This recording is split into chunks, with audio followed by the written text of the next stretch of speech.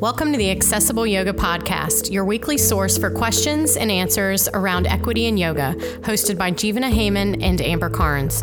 Join us each week for powerful conversations with thought leaders at the intersection of justice, knowledge, and practice.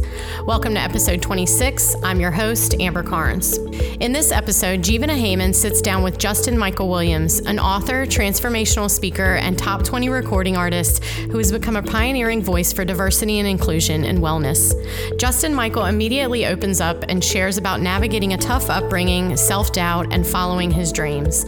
Justin Michael also talks about meditation as a practice that frees us all to feel our feelings and emotions. This conversation offers fresh perspectives about meditation and its place in our personal practices, wellness spaces, and social justice movements. As a special treat, Justin wraps this conversation by offering a guided meditation for us all to enjoy. Here we go. Hi, everybody. This is Jeevana. I'm so excited to be here with Justin Michael Williams. Hi there. Are you there? Hey, yes. Hello. Excited to be here. Hi. Thanks so much for joining me. I'm so excited to talk to you about your work and your new book, Stay Woke, a meditation guide for the rest of us. Our podcast is about accessible yoga, and I feel like your work is so aligned with it, about sharing meditation with everyone. And I wanted to know, I could read a bio, but I wonder if you could talk about yourself instead. You have so many different things you do. It's kind of amazing. Yeah. It's interesting, Jeevana, because when I got the request to come on this podcast, and, it was so interesting because I looked and I said, oh my gosh, I don't know that there's anything more relevant that I could be asked to do. Like, this is like the alignment of the mission and the values and everything is so important. And I think, for me, it has so much to do with even the reason why I wrote a book. It was about 6 years ago, I got asked to write a meditation book, and I said no, because the concept was actually like just meditation for more productivity and focus and like all that kind of stuff. And I was like, I don't really want to write that. And I don't think the world needs that. And then it was after the 2016 election when I think so many of us were asking ourselves, how do we show up in a way that's authentic and true for us? How do we really show up in a way? And I can go to the protests and the marches and the rallies, which I do, but going to that and organizing in that way doesn't use any of my skills, and my passions. And so I was in that deep inquiry that I think so many of us were in at that time, asking, what do we do? And I remember this moment coming to me saying, oh my gosh, Justin, like, here you've been teaching and speaking all over the world, doing these big conferences like Yoga Journal and Wonderlust, and you're always the one Black guy in a room full of white people. Always, like, consistently. And I have been since, I started doing yoga in 2006. And I had this awakening where I said, why am I not bringing this practice that has changed my life so much, more specifically to communities of people who look more like me? And what happened, quite frankly, Jeevana, is I just started hosting sessions in my apartment in Los Angeles with like rooms of people who were Black, brown, BIPOC, queer, like completely different demographic than, woke white women at Yoga Journal conferences. You know what I mean? And which I like both. I'm not like down talking anybody, but it was just such a different demographic. And I'll tell you, what happened was my talk that I had given all over the world, that was kind of my signature kind of TED Talk thing, I had to throw it out the window. Because the questions that this community was asking were more like the questions that I was asking when I first started meditating. Like, well, my grandmother said this is worshiping the devil, and what, so the questions and everything completely changed. And like, how do you say that your thoughts create your reality when you're a Black woman who is experiencing birth trauma at rates that are different than, any other woman in the world, and whose thoughts are creating that? Or when you're an African-American man or a Latino child stuck in a cage who gets separated from your family, like, your thoughts created that, Right. And so the questions changed. And so that's when I said, we have a book. And that's where that gave birth to that. It's a beautiful book. I mean, I'm about halfway through and it's really awesome. I mean, I feel like you speak in a very direct, clear way. Maybe that's what you're talking about, is that it doesn't sound, like a lot of the yoga and meditation books that I see. But can we talk more? I want to talk more about your background first, just because I feel like it's been I've watched you for a while. I mean, the fact that, I'm an out gay man, and like in yoga, there's actually not that many of us. And I've been looking for others. So I've always been impressed with you and how out you are and all the different things you do, like you're doing music as well, right? Yeah. Yeah. There's a lot of pieces in. I mean, I guess when you're speaking about the background, in particular, I think what I feel called to share right now that feels important is, people see me now, right? Like, oh, you're saying, oh, I've seen you and I've watched you, and on Instagram and all these moments and the verified account in the book. And what I say to people and what often people think is that I grew up in some like kind of Black privilege environment, just because of the way that I speak. And it's so funny because when people really I remember when I brought my ex to my hometown where I grew up, he actually started crying when he walked in the door, because he was like, I had no idea, It's like, you can tell me, but I had no idea. And the thing is, I grew up in a home literally with gunshot holes on the outside of my house. Yeah. And, I read that in the book. With domestic violence and trauma. And I think one of the things that, I say in the book, but I'll say it a little differently here, is all of us, we grow up, no matter how beautiful or how much money you grew up with, or if both of your parents were together, we all grew up with some kind of trauma or conditioning, and we learn to adapt to that. And my adaptation is one that I think so many of us have, which was to become what I call a chronic overachiever. It's like, if I just do enough, if I be enough, if I accomplish enough, then maybe someone will love me. Like maybe then I'll finally be enough. And so for me, I followed that path, like to the T, like checked every box on the list, graduated the top of my class, got a full ride academic scholarship to go to UCLA. I get to LA. I come out of the closet. I have extra money. I'm living in this gorgeous neighborhood. And I had this moment sitting on my dorm room floor at 19 years old when I said, how is it that I've done everything? I have checked every box and I'm still miserable. I'm still miserable. Right. And I think so many of us have this moment, where we've tried to change the external, hoping it'll change something within. And that moment, that kind of moment on literally my dorm room floor, and I was looking in the mirror, like struggling with an eating disorder because I think I was trying to find something to control. That was actually the cracking open that led me to start to search for happiness somewhere other than outside of myself. And that's what brought me to yoga and meditation. And then, through a very long, windy path here today. Yeah. That's great. Yeah, I love that story. I also love how you talk about your grandmother and how she really pushed you or asked you a question that really made you kind of wake up to your life's purpose. And I just, for me, I also had a close relationship with my grandmother. She taught me yoga actually when I was a small child. Oh, wow. She was ahead of her time in yoga. I mean, she was living in LA, kind of, I think, an older hippie. But it really had such a strong influence on me because it was like always in my mind. She had just, it's not like I practiced since then, but she had kind of given me that awareness that it exists, that we meditated together actually when I was probably like 2 years old. Wow. Yeah, she was incredible. But I mean, I love what you shared. I don't know if you could talk about that at all. Like that, so beautiful. Of course, this story, so several years ago, my grandmother, I think it's been about almost 9 years now. My grandmother, who I was very close to, got diagnosed with stage 4 cancer, and the doctors told her she only had a couple months to live. And it was a huge shock to our entire family. And, so I went home. I flew home from LA to the Bay Area, to Pittsburgh, California, which is where I'm originally from, little town. Most people don't know there's a Pittsburgh in California, but there is. Yeah, I know where it is. Yes.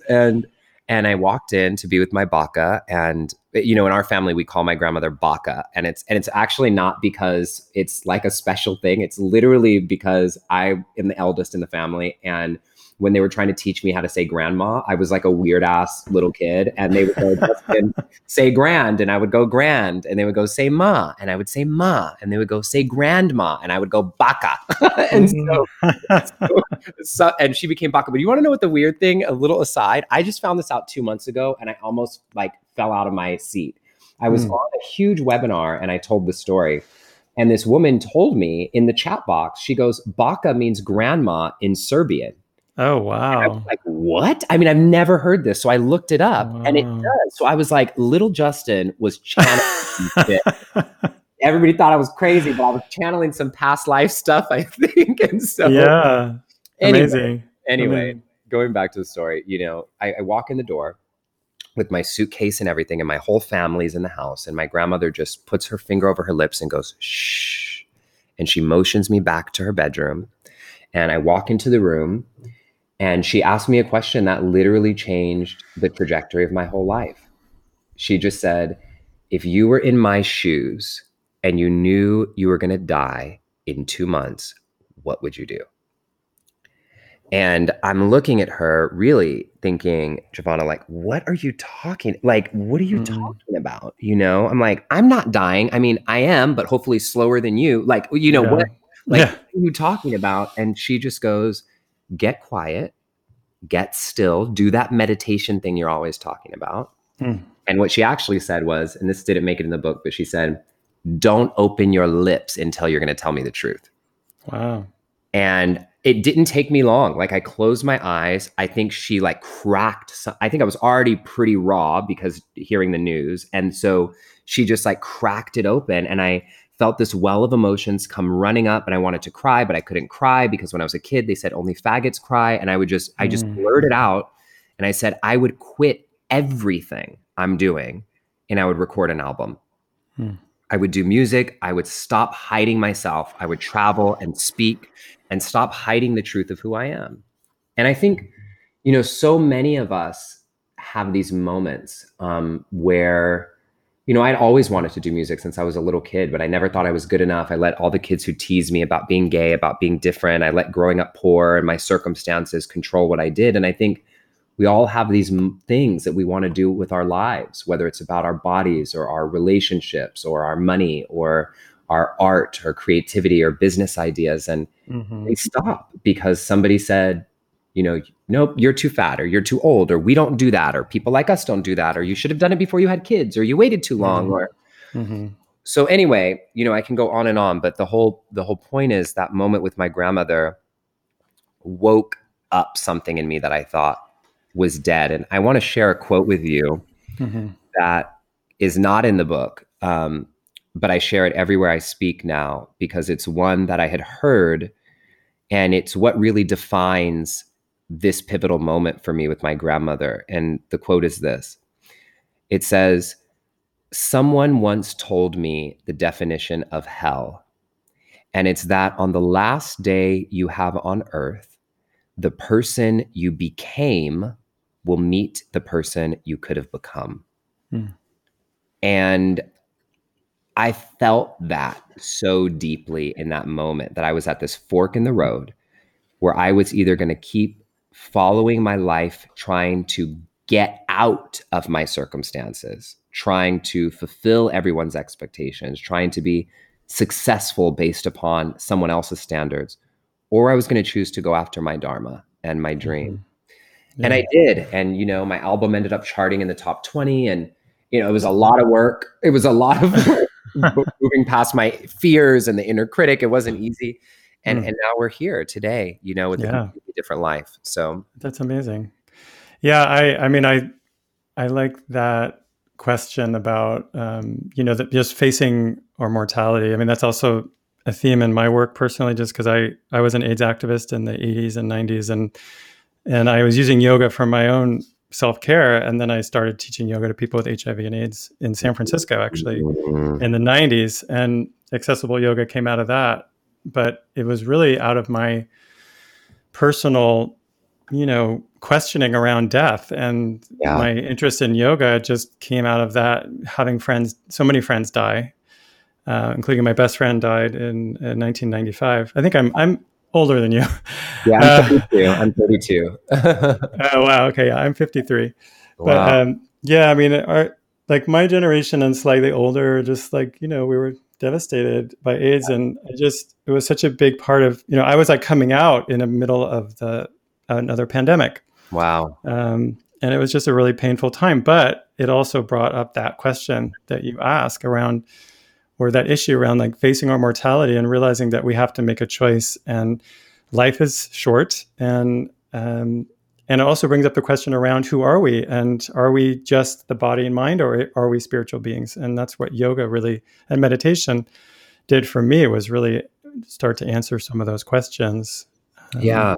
I think what you're saying is so profound, because it reminds me of a big shift that I had several years ago, as it relates to, what I do. And I think this will free a lot of people hearing this. Like, even, when we started this episode, you said, you do so many things, like you're an artist and an author and a singer and a this.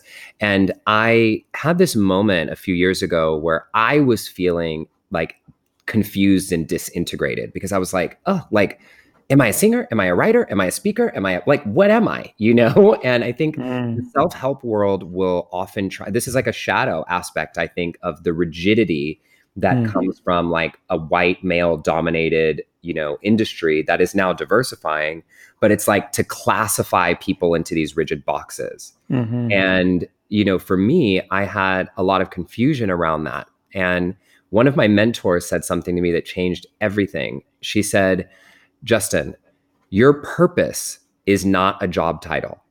And you cannot define, if you need to stop trying to define what you do as a noun, and instead define it as a verb.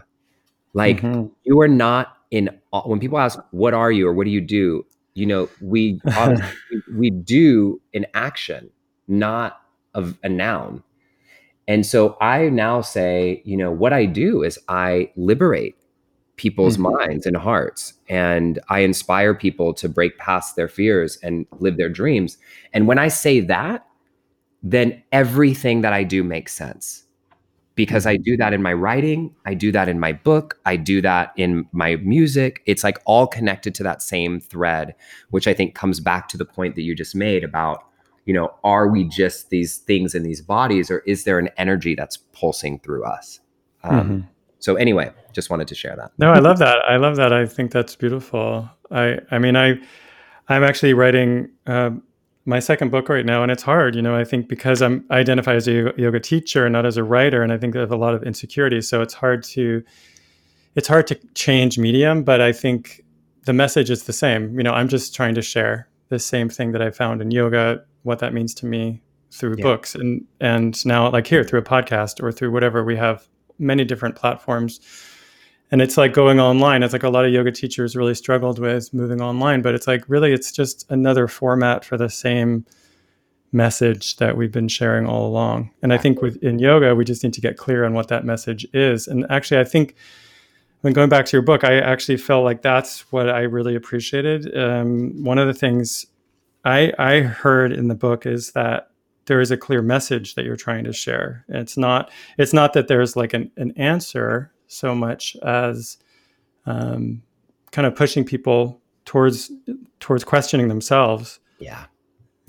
Oh, I'm so grateful that you caught that. And as a teacher, I know that you can see that. Because, one of my commitments when I was writing Stay Woke was, as a part of, and I don't use this language in the book, but this is kind of one of the intentions underneath, is decolonizing our wellness practices. Yeah. And in the, I would say, colonization of, our self-care, what's really happened is we are constantly looking outside of ourselves to ask someone else to tell us what we should be doing, what practices we should be doing in order to be well, in order to liberate ourselves. And I think I want to be very clear that, like, I think getting help and having teachers and having gurus and having support and learning, of course, that's all great and fine. But when it comes to a practice like meditation, where we say like, oh, the answers are within you, then why are we constantly reliant on something outside of ourselves to do that practice? Yeah. you know? In Stay Woke, one of my main intentions was to make sure there was no moment in the book where I tell you what to do.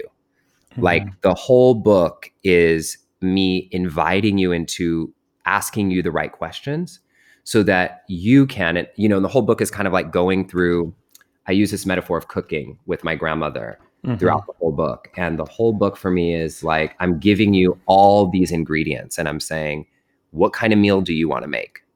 You know, what kind of dietary restrictions do you have? Because the way that a single mom with 3 kids who's working 2 jobs is going to meditate is very different than a white woman who is, you know, has all of her, who's an empty nester and lives in the mountains. Like those are 2 very different practices that you're going to embody. And so I just try to invite people into figuring out what kind of practice works for them in their own life so that they can change their own lives. And maybe we could go back to something you mentioned right away, which is that you said that when you started teaching to other people of color, that you realized there's different questions. And I think you talked about how, I don't know the words you used, but it was interesting to me that I feel like the teaching sometimes make us feel like responsible for our situation in a way that's oppressive rather than empowering us to make change. And I feel like that's what you're getting at when you say decolonizing. Totally. Is like getting away from that kind of continuing to oppress through self-care practices. Yeah, that's it. Because I think what happens for so many of us, there's a practice in the book that talks about the prison of perfectionism. And I think here, let me see if I can just flip to it really quick. You know, I think one of the lines in there, here it is, that feels really important to me is it's this. It says, perfectionism is oppression. It's a system that profits on our not enoughness. And, you know, what the self-help world really tells us is like, you know, buy this and you'll be happy, eat that and you'll be healthy, read this and you'll be enlightened, take that class, lose more weight, apply more of this, get that degree, make more, do this, and then you'll finally be healed. And then what happens is, because that 40-day challenge doesn't heal us, we feel like something is wrong with us in the first place. And then we have to do another one. You know what I mean? And we keep like going in this cycle. And I think that if we come from a perspective of brokenness and trying to fix something that's broken, it's very different than coming from a perspective of wholeness and trying to enhance something that's already whole. Yeah.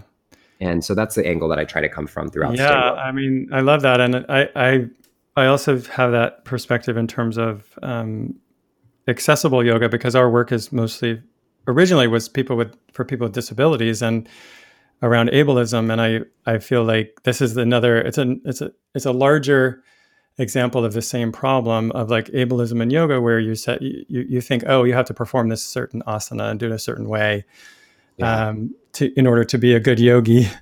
And I feel like you're sharing that about our minds and around the way we meditate, which is something that I think we need to talk about more, because I feel like we interpret the teachings like you have to quiet the mind, you need to focus, you know, like those, I love that you said it right away. Like that's not what meditation is. No. Yeah. It's just like, I remember just to keep it super real, I love this. There's a saying that one of my friends, who's also an incredible teacher and author, Shauna Shapiro, she has a book called Good Morning, I Love You, about rewiring your brain. And she says this quote always, that what you practice grows stronger. And what most of us are practicing when we're meditating, you know, until we finally unlock into the right kind of meditation that works for us, what most of us are practicing is this masochistic version of beating ourselves up in our heads for 20 or 30 minutes.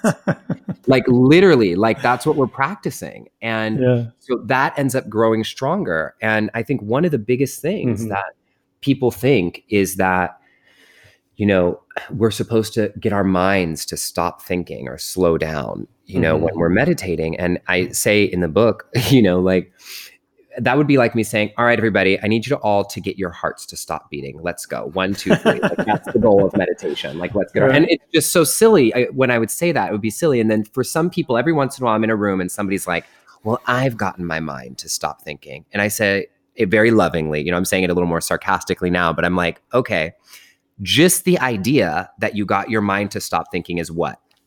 A thought. Right. Like, that's a thought. Like, you did not get your mind to stop thinking. Like, let's let that propaganda of meditation go, because the truth is, most of us don't want to get our minds to stop thinking. I think what we want is to get our thoughts to work for us instead of against us. Right. And the way to do that is to lean in, not to lean away from our lives, but to lean into our lives even more. And one of my favorite quotes in my book that I use always is that, meditation is not about relaxing. Meditation's about becoming more alive. Mm-hmm. And that's what we have the opportunity to do when we lean into our lives. Can you say more about that? So, and actually, I don't know if you want to say more about it or if you want to lead a practice, but I'd love to have you expand on that idea of how does meditation make you lean into your life and feel more alive? Yeah, I'll say a couple things and then I will totally lead us in a short practice. Okay. So one of the biggest things about meditation that I find will free you when you really get this, and this is the part that I think is the most beneficial for us to practice, is what happens is we tell ourselves when we're meditating, and many of us have heard this, like, you don't have to attach to your thoughts, like you just let anything arise. And we know that, and we can do it usually pretty well, unless something arises that's hard for us, right? And then it's like, oh, fuck, like, I'm sorry, I don't know if I'm allowed to say that on here, but I'm just You are. You can say whatever you want. So it's like, then we're like, dang it, I'm anxious today. I must not be meditating right. I need to fix this. Or I'm sad today, or I'm this, or I'm that. And what happens is we end up pushing down the emotions on kind of that wheel or spectrum of emotions that are more difficult for us to feel. Mm-hmm. And when we continue to push those difficult emotions down, it not only scientifically is proven to lessen or worsen our mental health, but what really ends up happening is all that we're pushing down, which is, again, what we're practicing in our meditation. We're practicing suppression, or practicing spiritually bypassing, or practicing pushing it down. Then it ends up seeping up and exploding in some area of our lives where it doesn't belong. Mm-hmm. But when we end up learning that we can practice in our meditation being with what arises without demonizing the emotions that are harder to feel, without demonizing quote unquote darkness. When we don't do that, then what happens is when we're facing challenges in our lives or moments that are a little harder for us to sit with, we now have practiced it, so it's grown stronger, and we can sit with the truth of what's happening in our lives so that we can face it, change it, be with it, we can show up differently for what's actually happening in our lives instead of being in avoidance of it all. Mm-hmm. And so, the practice, what I love is people will know that I'm like half very woo-woo and half super science geeky. And so like what I love is that there's so much science right now proving that, meditation is something that's an intervention that can cause what's called post-traumatic growth. And meaning that, why is it that some people go through a trauma and it ruins their entire life forever? And some people go through a trauma and they find meaning and purpose. Well, a part of that, a part of what defines whether you kind of go down a rabbit hole or if you find meaning and purpose and how quickly it happens is your level of resilience to be able to sit with the truth of what's happening instead of running away from it. And so what they are proving in all the science is that meditation is one of the best tools for us to build our resiliency and stretch our capacity and our window of tolerance for things that are happening in our life that are challenging. And what a better moment to have that skill than now. Like, gosh. So anyway, I can go on and on kind of geeking out about that, but yeah, that's awesome. I mean, I love that idea. I think resiliency is a beautiful word. I mean, it just makes me feel like, it's, again, going back to asana, I teach a lot of yoga, and I think about how we focus so much on flexibility. But if you actually look at the science, flexibility isn't really that good for you. It's you want range of motion so you can live your life as you get older. And it seems similar to me. It's like we've focused on certain skills in meditation that aren't necessarily helpful. They aren't necessarily applicable to living a fuller or happier life, but it's like what we think we're supposed to have done or what we're supposed to be learning. And also it makes me think of the yoga teachings, like the Yoga Sutras, quieting the mind is yoga, when I think it's just like it's a false interpretation. Mm-hmm. It's just not, or at least maybe it's time to change the way we interpret these teachings. And that's what I'm working on these days a lot, is trying That's to beautiful. make those teachings accessible, kind of re-examine them. That's beautiful. And I think that's what it is. And I think part of the honoring that I try to do, as critical as sometimes I am about the way things are, I say it kind of jokingly in some ways, because the truth is nothing's wrong. It just is time for a reinterpretation, Right. and that's what's happening as the diversification of our community is happening, is people are coming in and going, wait, that doesn't make sense. You know what I mean? Right. Like, that might make sense for like this group of people, but like that does not make sense. And Right. and just like the laws of government, that have required many amendments as the context of our world has changed, like Mhm. these laws of the universe, or of how yoga was brought to the West, Yeah. it's time for adjustments. And I think that's what people like you are doing. That is just so amazing. So I'm super grateful to be here. Yeah. And you, wow, I'm loving talking to you. Anyway, you were going to maybe lead us in a practice. Let's do a practice. Yeah. I'll do one of the favorites. I'll do a shortened version of one of the favorites from the book, called Discovering Your Unique Energy Signature. And this is a really fun one for me, and I'll explain why in a moment. So I think just to begin, for everybody listening who's practicing, I'll invite you to start with your eyes open and just soften into your body like 5% more. Like, let go of that rigid structure that makes you think that in order to meditate, you have to sit up super tall and straight. What I want you to do instead is just be comfortable, be loose, whatever that means. If you have to lean back on something or kind of slouch in your chair, or if you decide that being comfortable means sitting up super straight and tall, that's fine as well. Just welcome what feels right for you. And then take a deep, full breath in. Place your hands over your heart and take a breath out.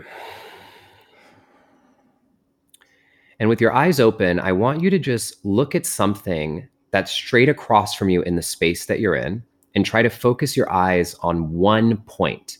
And it could be any point. It doesn't have to be an important or a special point. It could be just a spot on the wall that's noticeable. And try to keep your eyes focused just on this one point. And now, while keeping your eyes focused, try not to move them at all.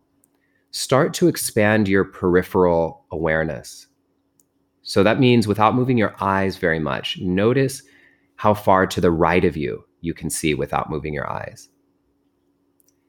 And how far to the left of you can see without moving your eyes. And how far above and below you can see, all while looking still at this one point. And notice, as you expand your peripheral vision, how many colors and textures and the diversity of light patterns you can take in from the space around you, all while looking still at this one point. And I want you to notice that what we're doing with our eyes right now is a great metaphor for what you're invited to do with your mind when you meditate. It's natural to us. We focus on a point and we welcome in the diversity of our inner experience, just like you're welcoming in the diversity of light patterns and textures while you focus on a point with your eyes. So with that spaciousness, I invite you to close your eyes if it feels comfortable to you, and invite that awareness inward. And if you want to keep your eyes open for this practice, that's totally fine as well. But just keep kind of a soft, blurred out gaze, like you're gazing off into the horizon, so you don't get too distracted. And on the count of 3, I want you to exhale everything out of your system through your nose. 1, 2, 3. Exhale everything out. Come to completely empty. And now, to my count of 3, inhale for 1, 2, 3. Hold for 1, 2, 3. Exhale 1, 2, 3. Let's do that again, a little deeper this time. Inhale, 1, 2, 3. Hold for 1, 2, 3. Exhale, 1, 2, 3. Last time, there's nowhere to go, nowhere to rush to. Just let yourself be here. Inhale, 1, 2, 3. Hold for 1, 2, 3.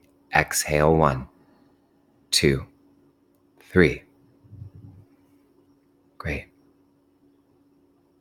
Now just breathe normally. And you can keep your hands over your heart if you'd like. Otherwise, you can drop them and be comfortable. And I'm going to invite you into a short visualization with me. But I want you to remember that some people visualize by seeing images in their heads. But some of us don't visualize that way at all. Some of us visualize by hearing sounds in our minds, or smelling things, or tasting things, or we imagine with our physical body, meaning we kinesthetically feel things or sense things, or we even imagine with our emotions, or some combination of all of those. And so as I guide you through this, if you don't see something in your mind's eye, you're not doing it wrong. And even if your vision is fuzzy or blurry or incomplete, you're not doing it wrong. So just notice what you notice and don't try to force anything. All right, here we go. So I want you to imagine a future version of yourself who is living the life of your dreams.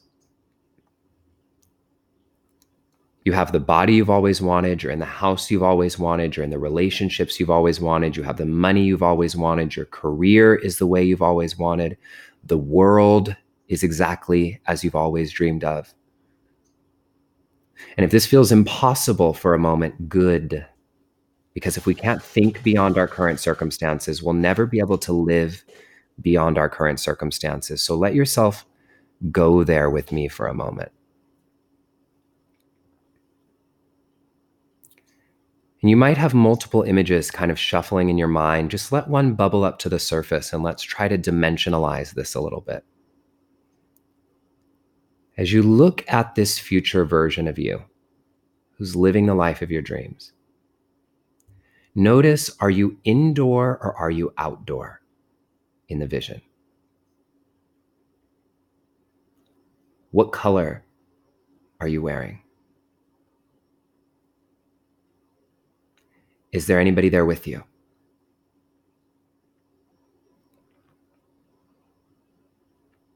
And what do you see when you scan around you in the environment?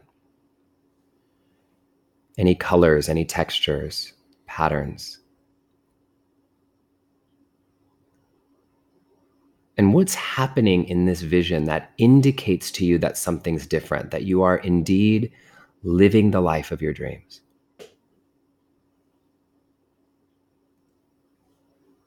And then notice, without trying to force it, do you hear anything in this environment? Are there any sounds associated? And if you don't hear anything, don't force it. You're not doing it wrong. Do you smell anything or taste anything? Is there any physical sensation that you can notice? A temperature? And most importantly, what is the emotional quality of this space? How does it feel to be living the life of your dreams?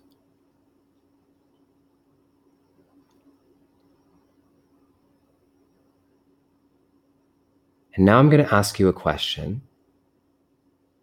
And I want you to answer this question using 1, 2, or 3 words, the first words that come to mind. Here's your question. As you look at this future version of you who's living the life of your dreams,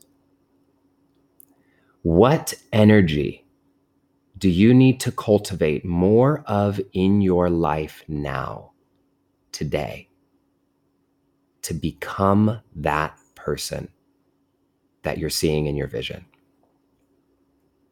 I'll ask it again. What energy do you need to cultivate more of in your life now to become that person in your vision.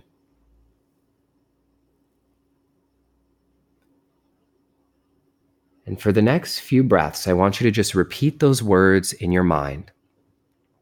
And imagine on the inhale, you're literally inhaling the energy of these words. And the words can turn into a color or a texture or a pattern or light. And as you inhale, imagine the energy of these words covering every crevice of your inner and outer body, bathing you, soothing you, healing your mind and spirit. Any part of you that feels lost or broken, this energy is healing with each breath in, like you're taking a shower in it. And then inside out, you're being healed. And then on each exhale now, imagine that you're sending this energy out to everybody who needs it. So we have this reciprocal energy where we're inhaling the energy and it's healing us, enlivening us, soothing us, bathing us. And we exhale and it radiates out to all who need it. In this way, we're in relationship to all that is. Go ahead and take one more breath in and a breath out. And then when you're ready, I invite you to open your eyes and take your time.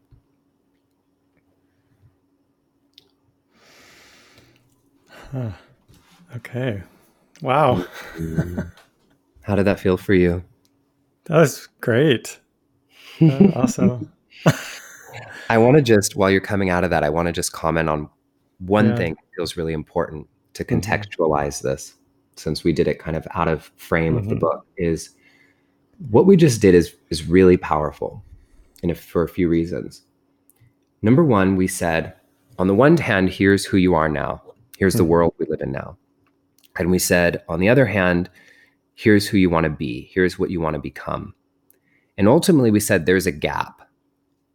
We were able to see the distance of this gap between this future you and the current you. And notice I didn't ask you, what do you need to do to fill the gap? We said, who do you need to become? Who do you need to be? What is the energy that you have to embody to become this? And this is really important because so many of us are so busy doing. Doing. But if we haven't changed at our level of being, at the energy at which we're bringing to all the doing, then we could do all the things and it will never lead us to the outcome that we really desire. And this applies individually for your life and for social justice and for equality. Like literally, I always say we could use every hashtag in the book. We could burn down the whole system. We could elect new presidents. We could do the whole thing. If we haven't changed at our level of being, then we're just going to end up rebuilding the same thing all over again.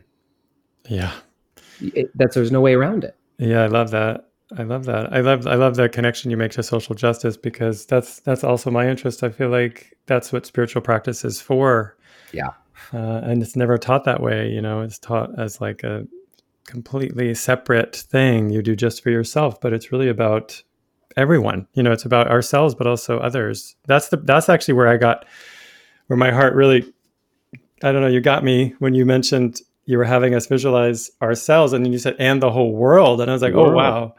Yeah. Oof, that was amazing. Yeah. Sometimes I lead that practice when it's a little longer, when I do like a 20-minute version. I have people turn in their vision and I tell them to imagine, now all of a sudden you see a screen, like a television screen, and there's a world leader and they're giving an announcement. And it's the most incredible announcement you could ever imagine. What is the announcement? Yeah. What is that for you? And then we go, okay, and now what is the energy that I need to cultivate to bring that to life? Yeah. And so this allows us to really see the connection that sometimes sounds so philosophical with the internal work affecting our external world. And that's really what I'm here to do, is to help facilitate that connection between those two things. Yep. Yeah, well, I love that. I'm right there with you. So thank you so much. That was just amazing. I love that connection you're making. It's just so beautiful to me. That's what these teachings are for. And you're doing it beautifully. So, wow, thank you. I really, appreciate your time. And that was a wonderful practice. I recommend everyone get the book. Also, they can find you online. I'm so easy to find. Yeah, just search. If you search Justin Michael Williams anywhere in the world. The thing that I would like to invite people into, I think one of the things that we're really desiring right now for many of us with all the distance socially or physically is a sense of real deep community. And I have something that I do every single Sunday that's totally free. And it's called The Kingdom. And I tell people imagine if church, Super Soul Sunday, and a TED Talk had a baby. Boom. It's like wisdom coming from lots of traditions. I have incredible special guests. It's like a 75-minute love, hope, positivity, but also practical action step masterclass every Sunday. And so if you just go to justinmichaelwilliams.com and click on the link at the top that says The Kingdom, you'll register for that, and it's totally free. There's no catch to it. It's just a way to bring the community together. And if you can't make it live, you can always watch the recordings. It's every Sunday at 11 a.m. Pacific time to 11 p.m. Eastern. So, wow. Yeah. That sounds awesome. Great. Oh, wonderful. Thank you. Thanks for sharing that. And again, thanks for being here today. Thank you for having me. It's an honor. Great. All right. Thank you. I'm going to talk to you soon. Bye. Thank you for joining us for another week of the Accessible Yoga Podcast. I wanted to let everyone know that enrollment is open right now for Jeevana's next Accessible Yoga Training Online, which is starting this week on Friday, January 22nd. So enrollment is open now through Thursday, the 21st. We'd love to have you join us. This is a 30-hour continuing education program that teaches you to design multi-level classes where students of different abilities, ages, shapes, sizes, experience levels can all practice together with ease. So if you've been thinking about the training, make sure you go to the website at accessibleyogatraining.com and check it out. Class starts on Friday and runs through February 5th. We're so excited to learn with you. So make sure you check out the training if you're interested. Also, we hope you leave us a review about the podcast wherever you subscribe, and make sure you're subscribed to this podcast so you get our updates every week.